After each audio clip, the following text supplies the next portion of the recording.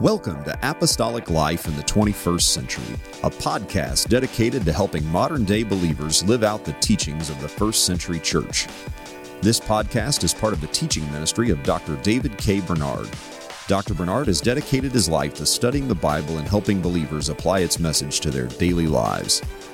In Apostolic Life in the 21st Century, Dr. Bernard answers your questions about what the Bible teaches and how those teachings apply to everyday life. Thank you for joining us for this broadcast. Proverbs 3, 9, and 10 says that if we honor the Lord with our wealth through giving, that our barns will be filled with plenty and our presses shall burst out with new wine. And then later in Malachi chapter 3, God promises his people that if they give their tithes and their offerings, that he will open up the floodgates of heaven and pour out so much blessing, he said, that there won't be room enough to receive it. Of course, some have used these verses and others like them as proof that if we give, we're guaranteed that God is going to bless us financially in return. And this, of course, has developed into what has sometimes been referred to as the prosperity gospel. According to many, the prosperity gospel is that it is God's will for the believer to be financially blessed, to be healthy in body and mind, and that we can achieve this health and wealth through faith, through speaking positive words, and to giving to the right causes. Does the Bible actually teach this? Is that what these verses mean? Is the prosperity gospel biblical? There is an element of truth in that message, but it's a distorted message with misplaced priorities. I think it's interesting that this particular form arose really in prosperous Western culture. And if you look in the Bible and over the centuries and even around the world today, many of the most faithful saints of God have lived in poverty or deprivation, and maybe they're more spiritual than a lot of people who live in prosperity. And even the statements in Scripture, in Proverbs, for example, they are talking about general principles, but there can be many reasons why that God's people do suffer under adverse circumstances. So you can't take a general statement or a principle of how things are supposed to work in God's plan and a wise way to live and translate that into some ironclad rule that would say, well, if you're spiritual, you're going to be rich, and therefore if you're not rich, you're not spiritual. And in fact, Jesus flipped that thinking on his head because that was prevalent even in the first century among Jews. Well, if you're really living for God, you're going to be prosperous. And if you're not prosperous, there's something wrong with you. And Jesus actually blew the minds of the disciples. He said, it's easier for a camel to go through the eye of a needle than for a rich man to go to heaven. And they recoiled in shock. Well, we all want to be rich. What do you mean? We think being rich is the epitome of God's blessings. That's what we're living for. What do you mean? We can't go to heaven if we get rich.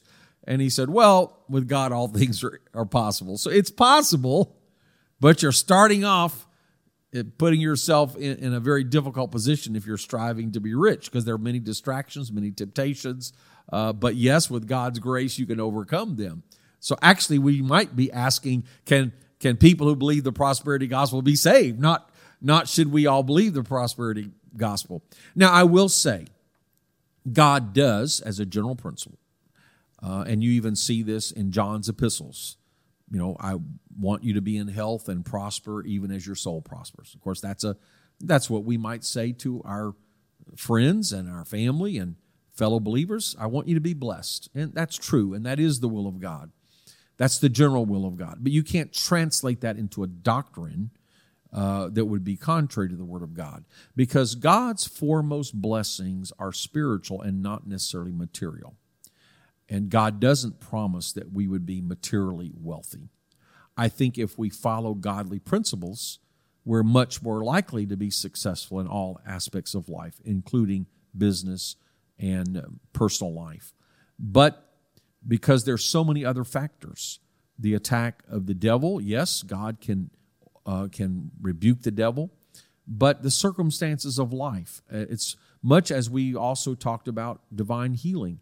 Yes, there's healing, but not all of it's going to happen in this life. So whatever we don't get down here, we'll get in heaven. I would likewise say it is God's will for us to prosper, but due to various circumstances of life, our culture, our nation, our family, just the particular events of life that God doesn't intervene and dramatically overturn. So you get in a car accident, or your house burns down, or some unforeseen calamity, an earthquake, a tornado, and it could destroy your life savings. It's not God's fault. It's not necessarily God's plan, but it's life. And not all of that is going to be fixed immediately. Whatever we don't receive down here, we will receive up there. I will say giving is a divine principle. Tithes and offerings, we see in 2 Corinthians 8 and 9, God loves a cheerful giver. If we give generously, we'll reap generously. Again, that's a general principle. I think it's a mistake and even a travesty to say, okay, if I give $1,000, I'm going to get $5,000 back. First of all, our motive has to be to give to God's cause, not to see what we can get. We don't give to get. We do believe that God will supply our needs, honor our faith, and bless us. But it's not a mechanical process where we can punch buttons and get things back. We don't give to the church so we can get material possessions. That's the wrong motive. Second of all, God's richest blessings are not material. So we may be greatly blessed. It doesn't mean we're going to have a new house or a new car or double our income, but it may mean God's blessings of protection on our family. It may mean that we have peace of mind. It may mean we have satisfaction knowing we invested in the kingdom of God and our investment will last for eternity. It may be the joy of knowing that we've helped win souls through our financial giving to missions or through our labor in the local church. So the richest blessings of God are not necessarily going to be returned in a financial sense. So I think a holistic approach to say, number one, God does bless us. He wants to bless us. He does supply our needs. But number two, not all the blessings are material. Not all of them come in this life. Not all of them are a mechanical return in a financial sense. We must be very well aware of that. And we are simply, here's the point, we're trying to be good stewards of everything that God has given us. God will supply our needs, but not necessarily all of our wants. And truly, 90% of what's on our list is not a need. So yes, we might want a bigger house, but we could live in a 2-room house if we needed to. We might want a new car, but we could actually survive without a car. And throughout most of history and most of our United Pentecostal believers today live in very humble circumstances.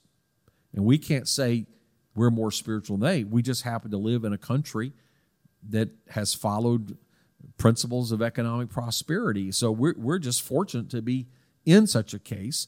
And I would say God may have allowed that and blessed us so that we could give generously to missions and so that we could help those who are in need. And also 1 John also talks about, you can quote scriptures that whatever you ask in faith you will receive. That's true. But sometimes it's stated, sometimes it's not always stated, but 1 John states it plainly, according to God's will. And Jesus himself said in John 14, if you ask anything in my name. And that implies not just a mechanical repetition of the word Jesus to get something, but in God, in the name of Jesus means with him as Lord, according to his purpose and will. So no, God is not obligated to give us everything we want. And God may have a will that is different from what we want. So to teach the prosperity gospel as a mechanical reward system, I think, is a distortion of Scripture. Yes, God wants to bless us. Yes, we should have faith for financial needs, for physical needs, for all aspects of life. At the same time, we must say with the Apostle Paul, in whatever state I find myself, there I will be content. I will trust that God will supply all of my needs according to his riches and glory. But my goal is to serve him, to be a good steward of whatever he gives me, to be content with what I have, and to trust him in all things, and most of all, to understand the greatest blessings are going to be spiritual, and the ultimate reward is going to be eternal. Thank you for joining us for today's broadcast. We hope you'll make plans to join us again next time when once again we take a look at how the Bible applies to our everyday lives.